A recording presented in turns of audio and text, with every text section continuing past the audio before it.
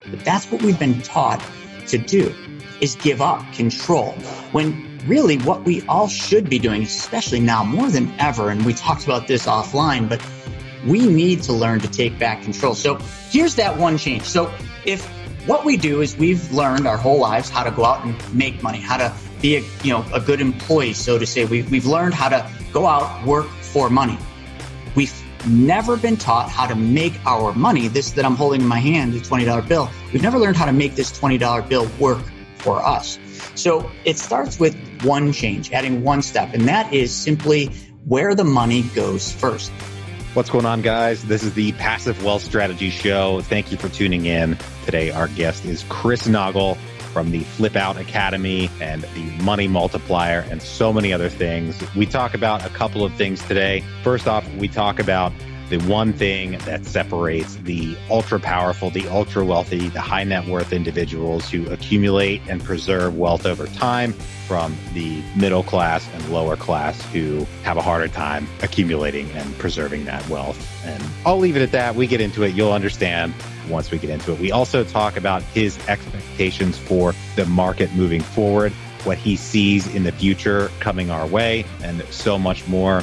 Again, you'll learn more when we get into it. He's starting a hedge fund, a private hedge fund, and we talk about the strategy and the motivation behind starting that fund and why they're getting into it, he and his partner and everybody that's involved there. If you're new to the show and you're not yet subscribed, take a second, go to your favorite podcasting app, look up the Passive Wealth Strategy Show, hit the subscribe button, and that way you'll get every new episode straight to your mobile device. If you do use Apple Podcasts and you enjoy the show, please take a quick second, go to that app, look up the Passive Wealth Strategy Show, give us a rating and review, 5 stars if you don't mind. That really helps us. It helps us get higher in the rankings, that Apple sees that people are engaging with the show and learning more. It helps me because I get to read the nice things that you guys say, and I appreciate it so much. And I also get to learn the things that you like and the things that you want to hear by reading those reviews. So appreciate it all around and very helpful. If you're looking for a way to thank us,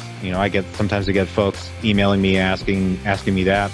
An Apple Podcast review is really the best way. It's free. It takes you 30 seconds, and it's greatly appreciated. I'm your host, Taylor Loht. I'm a real estate investor, real estate syndicator. I buy real estate with passive investors and split the return. I love learning from guys like Chris. He's done so many things. Serial entrepreneur. He's had TV shows and flipped a bunch of real estate and has so many investment businesses going on right now. It's really impressive, and he did even more before that. And great to talk to him, great to learn from him, and you're going to learn from him today. So without any further ado, here we go with Chris Naugle. Chris, thank you for joining us today. I'm happy to be here. Thanks so much. Happy to talk with you. We've been chatting here a little bit, and I said, we got to hit the record button. You have so many awesome things to say. Before we dive into it, can you tell our listeners a bit about your background, all the awesome businesses that you have going on, what you do generally? Sure. I always start out, I'm just a normal guy from a very lower middle class family. Mom raised me. Dad was an alcoholic. So I didn't really have things growing up. I just had a big dream, and I had a mother who always taught me, always chase your dream. And, that landed me as an entrepreneur when I was 16. I hated the job I had at the restaurant. So I quit trading hours for dollars at a young age and started a clothing line in Mom's basement, which turned into a snowboard shop by the time I was 17, turning 18, in which my mom, because we had no other way, my mom had to make a hard decision to put her house on the line so that I could actually get the loan for this fat man skate shop. And my big dream growing up, I just wanted to be a professional snowboarder. And living in Buffalo, that was a very tall task because there's no mountains here. People said I was crazy, and I just did what everybody was unwilling to do. And so the whole basis is I've always been a dreamer. I've been somebody that takes an idea and just literally fixates everything I've got on it until it just happens. And, as that's a universal law, and that's a perfect example. But that landed in the early 2000s. I was a pro snowboarder. I was running my snowboard shops. I had a couple of them at the time. And then the first .com crash hit, the first recession of my life that I remember. And it forced me back into the working field and getting a job. And I landed in Wall Street, of all places for a punk snowboard kid to get. I landed in Wall Street. And what was supposed to be a temporary thing, I'll never forget it. And truth be told, it was either I was going to deliver pizza with Little Caesars, because my friend worked there, or I was going to be a financial advisor. And I just said, well, let's try this Wall Street thing. I think I had watched that Michael Douglas Wall Street one too many times, and I got really good at it.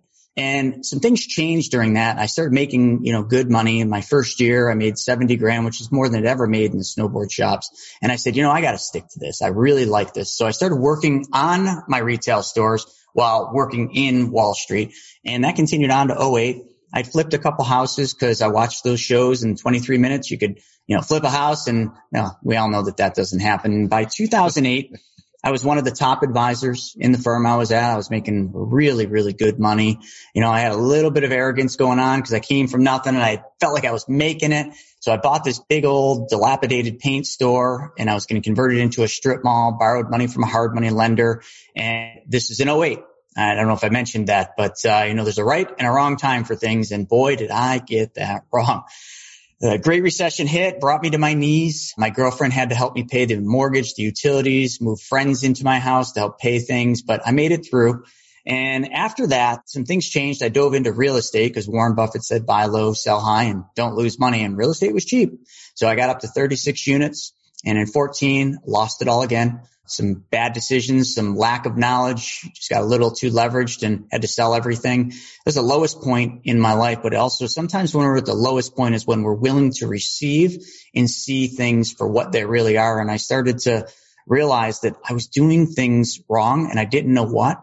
And I went to a 3-day seminar because they were giving away an iPod shuffle, and I met two really successful guys who became personal friends and mentors, but they started talking about money. And remember, I was a big advisor. I don't want to say a big time, but I was pretty high up the pecking order. And I heard these guys talking about money, and it was the complete opposite of every single thing I'd ever been taught about money my entire life. And it made me question everything. Made me question the ups and downs I had, made me question what I was doing, what I was learning, how I handled money for my clients. And from that time, that was 2014, that hard moment, I dove in and I literally made my life's mission around following multimillionaires and billionaires. And that was masterminds. Everywhere I could be around somebody that, had, substantial wealth, I was there. And I just was a sponge. And I'd always ask them, what they did with money and how they handled money. And I saw these patterns during this process. And those patterns were so blatantly obvious that all these guys, almost like they all had this secret society and they were just like, all of us have to do the same thing. They were all doing the same darn thing. And when I boiled it down and I really started figuring this out and putting pieces together, I realized it was so simple. All they did was changed one thing, added one step to what they did that was different than what we do. And that kind of makes the baseline of where I'm at today. I mean, me and my wife had a show on HGTV in our big flipping days. We flipped hundreds of houses. I'm known as America's #1 money mentor, and that is not self-proclaimed. Please, folks, don't think I came up with that. And it's just sometimes someone calls you something and it just sticks, and that's what happened. And that's what I do today. I teach people the truth about money, what the wealthy do, and I show people how to map out the millionaire mystery. Nice. So I would be remiss if I didn't, drill into what that one thing is that is the difference. I mean, it's a little hard to believe, right, that it's just, it's one thing. It's this one thing we got to change. But presumably it's a really big idea or it's tough to implement. I don't know. What is it? No, it's actually so simple that as soon as I tell everybody and tell you what it is, you will say that sounds too good to be true. That must be a scam. But the fact of the matter is that one change, which I'll get into in a sec, I'll make it very simple, I didn't invent this. I didn't come up with this. They didn't come up with this. It's been around hundreds of years, and it's been used by all the wealthiest families, from the Rockefellers to the Rothschilds to Walt Disney, Ray Kroc, all the way up to modern times to, Joe Biden, Pampered Chef, Warren Buffett. They all have used this same system, and it's nothing more than a banking system. The wealthy have figured this out. Now, let me give you a little baseline, then I'll dive into that one thing. The wealthy figured out that banks are really smart, first off, and what banks do different than us is they are in the business of moving money. But they don't move their own money. They move somebody else's money. And what they do is they've gotten very good at that, of making money on these moves that they do. So the baseline is what wealthy do is move money. What you, me, and everybody else when I was an advisor does is teach people to give up control of their money.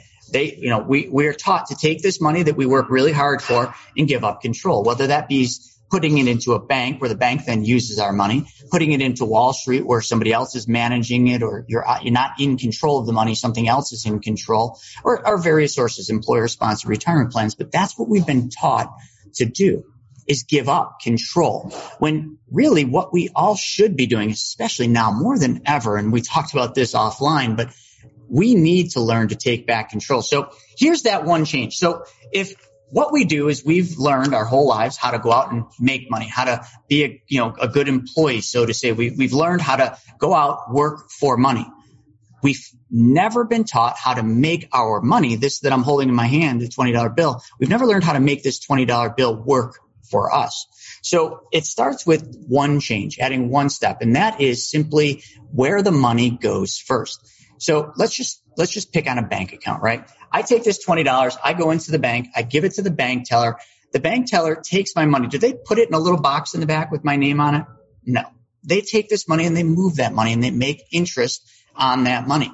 Now, what if I just changed where that money went? Because banks don't pay a very good interest rate. Matter of fact, if anyone's putting money in banks, you're losing every single day to a thing called inflation, which is a hidden tax. Your money is becoming weaker and weaker every day, but the bank is making money on your money. You're not. So what if we just had a place where this $20 bill could go first, and then that would change it and at least keep pace with inflation, but give us control? What if there was a place where we could park that $20 or any dollar amount, and that place would pay us a guaranteed 4%? Now, let me ask you, do you know any banks or any place that you can put money that will give you a guaranteed 4% on it? Not these days. Yeah, exactly. And that's kind of what I always thought, even back when interest rates were higher. But you know who has been paying guaranteed returns on money and providing guarantees for hundreds of years successfully? None other than the largest, most successful financial institutions in the world, and those are mutually owned insurance companies, giant mutually owned insurance companies. So what if I could take this money, just like the Rockefellers and the Rothschilds, and instead of putting it in a traditional bank, I could take it and I put it into an insurance company, and that insurance company then said, we'll give you a guaranteed 4%, and they'll give me a contract stating that. Most of you would look at that and say, well, okay, so do I just walk into the insurance company and give them my money? They'd laugh at you. They wouldn't even know what the heck you're talking about. You see, this isn't done with a deposit account, but it kind of is. It's done with a vehicle you all know about, you've all heard about, and you all probably think negatively about it because, the problem in America is not what people don't know. The problem in America is what people think they know that just ain't so. And that is a whole life insurance policy. Now, as soon as I say that, everybody's like leaning back. They're like, oh, God, here we go.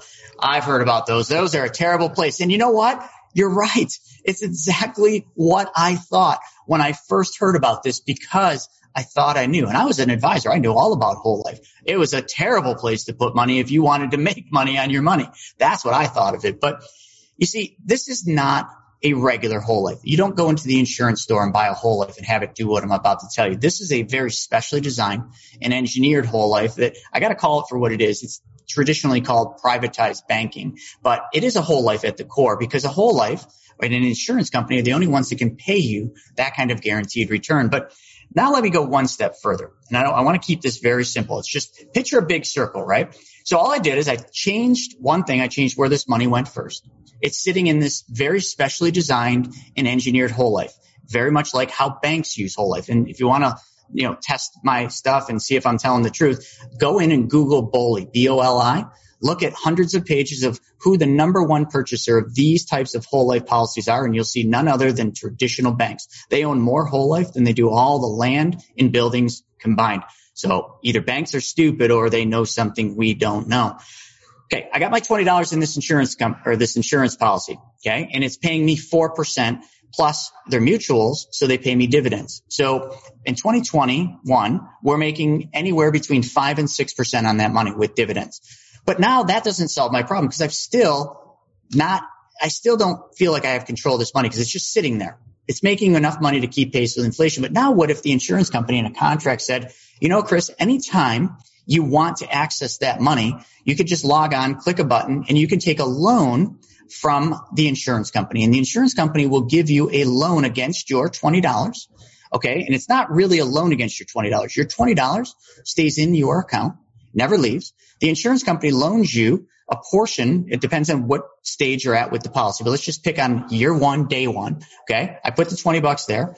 30 days later, I click that button online, no credit checks, no questions, just how much do you want? Great. I want the maximum amount. The insurance company says, great. And depending on how it's designed, it will give you 60 to 90%. So let's use, it doesn't matter. Let's just use, out of $20, let's pick a number. Let's take, $15. I should have used 10. Let's use $15 of that money. So I'm going to take that $15 that the insurance company gave me. Now I'm holding $15. My $20 is still in my account earning 4% plus dividend. So how did I get $15? Where did that come from? Well, the insurance company gave me a loan from their general account because that's where all their money sits. And they want to make interest on that. So they gave me a loan. And on that loan, they charged me interest. And right now, the interest is between 4.7 and 5%. So now I'm paying interest of 5%. Let's just keep the math simple. But let's say I'm earning 6. So I'm making a spread of 1% for having that money in my hand. But loans normally have to be paid back. But this $15 I'm holding in my hand, what if the insurance company said, Chris, you don't ever have to pay that $15 back? I'd be like, really? Oh my God, where do I send like the chocolates and like, this is great. I don't have to pay this back. The insurance company says, no, you don't have to pay that back because all we're going to do is in our computer, we're going to subtract $15 from that guaranteed death benefit that we promised to pay upon your graduation date. And I don't mean high school or college. I mean the big graduation. So you're taking an advance of your death benefit and your cash that you deposited is acting as collateral. So now if you follow what I just did, I'm making money on my $20, but I'm holding most of it in my hands. Now the question is, what do I do with this $15? And again, folks, just kind of go with the numbers. It's just hypothetical. I take the $15 and I look at where all my money goes every single month. And I hone in on an Amex bill. And I got this Amex card that I owe $15 to, and Amex is charging me every single month $5 in interest. Okay. And that $5 is the 29.99% interest that they charge us. So I take my 15 and I pay off Amex and I just say, all right, I don't want to pay Amex anymore. But that $5 that I used to give to Amex, which was the equivalent of a 29.99% interest rate, what if I still continue to make that $5 payment, but I change the name on the check and I write Bank of Naugle. And now every month I set up a bill pay and I have that $5 go back into my banking policy. And all I do is I repay the loan that I took from my bank. You see, the money started over here with that one change. And that money now is earning uninterrupted compound interest. But now I have control and access to use that money anytime I want because the insurance company says you can take a loan against your death benefit anytime you want up to the amount you have in cash. And I take that loan and I go out and I use it. Pay off Amex, pay off my car loan, and pay off anything, and then take the money that I was giving to somebody else's bank and I pay it back to mine. I just made money twice. I made the spread, the arbitrage on my 6 minus the 5, plus I recaptured the 29.99 I was given to Amex. How many times can you do this in your life with the different things you do? I use it today for private lending. I use it to buy real estate. And also I use it to buy cars. So we have beautiful cars and I get all the money back for every single car that I buy, drive, and own because I'm the bank and because I'm literally treating my money the same as I used to treat the bank's money. And I just recycle and recapture every dollar of money that I used to give away to the bank. Sorry I went long, but I wanted to take you full circle. So you saw that that's what that works. Now take that and add lots of zeros behind it and you can do amazing things with this. Nice. Now, one of the things I wonder about this is that, this is the thing that separates, the regular folks from the ultra wealthy. You have to be at the point where you're considered, ultra wealthy to break into it or for it to even make sense to get into. Or is it, That's a great question. Good for the busy, regular Joe out there? Well, it's always been reserved for the wealthy just because they're the only ones that knew about this because the average person wasn't taught this because in order to do what I just said and have access to 60 to 90%, somebody has to give up something. And what they have to give up is their commission. So in order to do that specially designed and engineered whole life, that agent or, that money mentor, that's what we call them, would have to give up 60 to 90% of their compensation so that you have access to it. So that's why it's always been the wealthy. But then you say, well, where's the threshold? Like who can use this? Well, pretty much anybody, but it's not for everybody. It's not the silver bullet. This isn't the fix all, folks. I want to be very clear. So in order to start this, simple rule, we've done thousands of these plans for people. The general rule is take your age. I'm 43. multiply it times 10. That means $430. That's my minimum monthly amount I could deposit into one of these and actually have it work. So 10 times your age is the minimum. So whatever age somebody is, just do that math, and that's how much it takes to start one of these. Okay, so that's the minimum deposit to get started, and then how long till you can start taking that cash back out and immediately.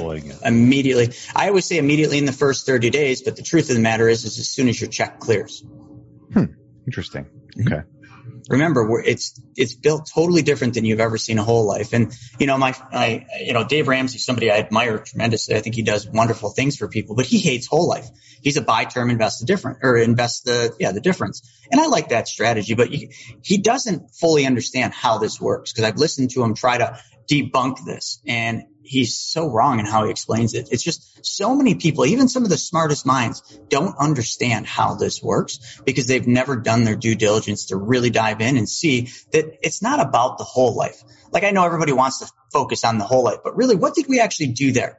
Yes, we used the whole life as a machine to move your money because it was efficient, because it paid you uninterrupted compound interest, plus all the gains are tax-free. But really what we did there is a process of just banking. All we did is we took back the banking functions in our lives. Instead of paying monthly payments to Amex, we paid them to ourselves. Instead of paying monthly payments to Bank of America for the car loan, we make that same monthly payment back to ourselves. Instead of borrowing money from someone and lending it out to somebody, we use our own bank. We just became the bank. That's all we did there. And we mimicked exactly what a traditional bank does day in and day out with your money you deposit there. You just took it back to in your control. Interesting. Cool. And that works for 401k loans and HELOCs, and you can use this system and this strategy a lot of ways. But, one thing you mentioned, if I may, one thing that's very important to understand here is a lot of people think about that and they're like, oh, my head hurts. Like, I couldn't do all that. And we know that.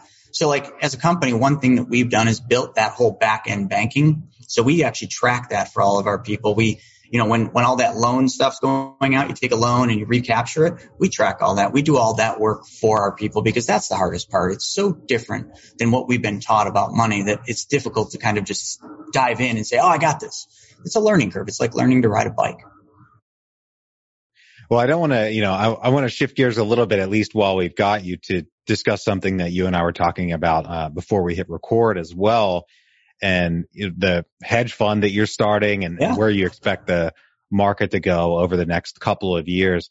Let's break into that a little bit and, why you're starting this fund and then, what your expectations are moving forward. Sure. So we're starting a private hedge fund. It's not open to the public. It's just myself, one other investor, and then our 2 full-time traders. And the reason we're starting it is not because it's cool to say we have a hedge fund, but it's because we want to beta test an algorithm that we've created and that we've been working with for many years. That the algorithm is nothing special. It's just a very high frequency trading algorithm that requires active, continuous trades based on certain points. And the cool thing about the hedge fund and what we're doing, and I think pretty much all hedge funds do something similar, but they usually get so big and they're dealing with outside money that they're constantly forced to take on additional risks because they're always trying to make better returns. Where us, because it's just our money, we can control that. Kind of in control of my money is a big thing for me.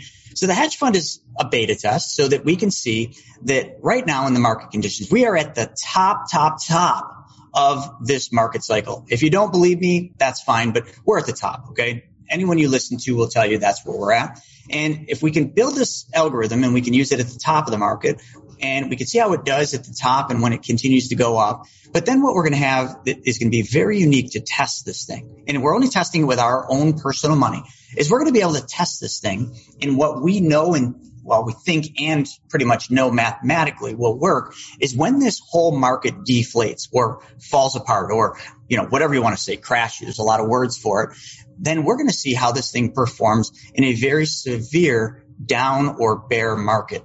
And that is the most important thing we can test because think of like any kind of test, it's easy to test something in a current time, but how often do you get these strong bear markets? Well, every 7 to 10 years, but this is almost 12 years now since the last one in 2008. So we're going to be able to test this thing in one of the most violent, scary, aggressive downturns in probably our lifetime. I hate to say it that way, but unfortunately, what I'm talking about is not, I guess some of it's a matter of opinion, but it's not opinion. It's just timing. I might be off on the time because what I know is coming, whether you think it or not, whether you believe it or not.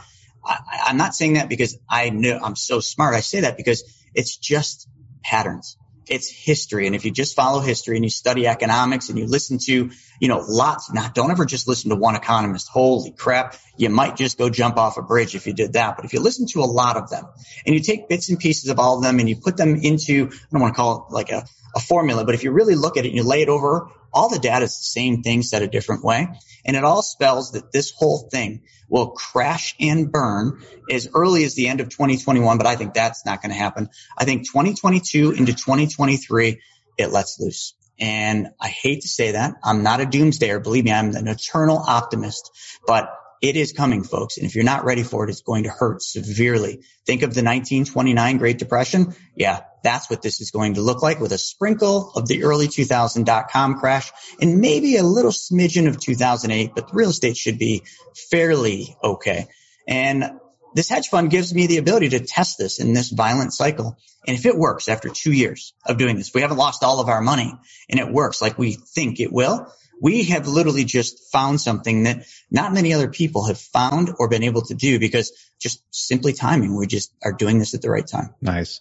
So I'd like to understand the reasoning behind, why you expect such a tremendous crash. I mean, we saw when COVID hit, we saw the willingness of the Treasury and the Federal Reserve to run the printers forever, although we kind of already knew that, and that hasn't changed. Debt is at, high at extreme levels, right? And any crash moving forward, I think we can expect to be met with extreme monetary stimulus. Just why is that your expectation? So it really has nothing to do with the government printing money. They've done the same thing through every recessionary period, just bigger numbers now, and more aggressive and faster movements than they did back in 29 and 70s and all the different times they've used, monetary policy. But really what it comes down to is there's a 90-year cycle, there's the traditional 7 to 10-year cycle, and then there's another cycle in the middle. And all of these cycles are all converging at almost the exact same time. So it's really just a historical cyclical pattern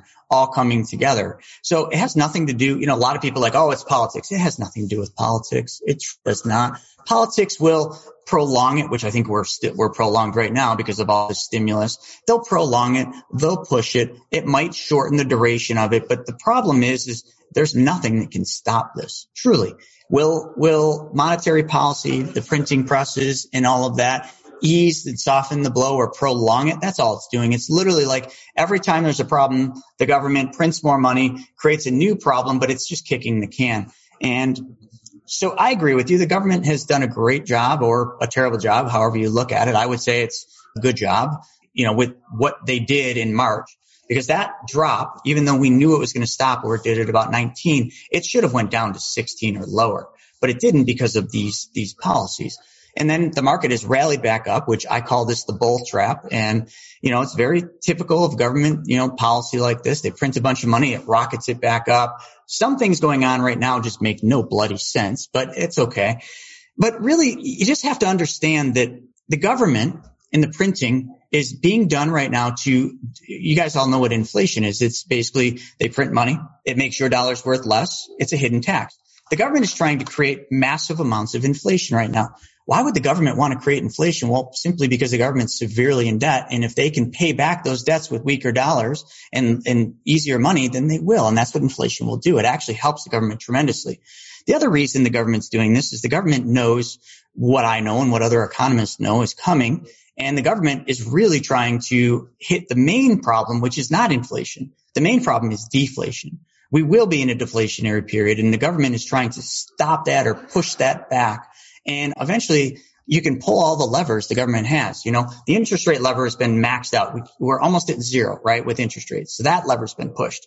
Then the printing press lever, that's the one that they're using now, the MMT, modern monetary theory. Print your way out and stimulate the economy. But eventually, when you do that, you devalue the dollar so severely that eventually what's happening right now happens. You put so much money into the economy, people get scared because of what's possibly coming or not coming, that they start saving money. Oh, God forbid we save more money. That's not good. People save money means they're not spending money, which basically is what creates deflation. And lastly is just if you just look at what's happening in the markets, I mean, there is a cap. You can't have everything just keep going to the moon and running and running and running. We're in a bubble. Different asset classes will be bubbled because of what's going on. And eventually every balloon that you blow up, if you keep blowing it up, it has to pop. It's just normal and it's healthy. So I agree with what you're saying. I'm sorry I went long into that, but there's more. There's not just one thing. It's a series of things, but really it just comes down to it's just a pattern. It's very normal in cycle. It's not going to be pretty, but the government's doing everything they can to push it off, which is why, some are saying 2021. I'm thinking 2023 because credit is so easy right now. And there's just so much money floating around. Yeah. It's crazy times. We live interesting times. I hope I didn't go too far down the rabbit hole, and I hope I didn't, upset anybody. I'm just trying to kind of give you some wisdom on what I know, and, you can act on it or not, but there's very easy ways to play into this. Nice. Right now, we're going to take a quick break for our sponsor. All right, Chris, I've got 3 questions I ask every guest on the show. Perfect. Are you ready? Always. Great. First one, what is the best investment you ever made other than in your education? Best investment I ever made is in people and my staff and my culture. Nice. I'd love to learn more about that sometime. We discussed previously about some of the awesome teams that you guys have built. There's so much more going on than, just the hedge fund that we discussed and your partnerships there. And that's really awesome. I'd love to learn more about that in the future. We had the best investment. Now we go to the worst investment. What is the worst investment you ever made? Always cars. Was there one in particular? Honest. Oh gosh, Audis. Any of the Audis I've owned, they're always a terrible investment. Especially those S4s that like to blow. Don't even get me started with the 27T. There it is. The yellow 27T, the worst Audi I've ever bought. Gorgeous car though. It was. My favorite question here at the end of the show is, what is the most important lesson you've learned in business and investing? The most important lesson is very simple, and it is the lesson of giving.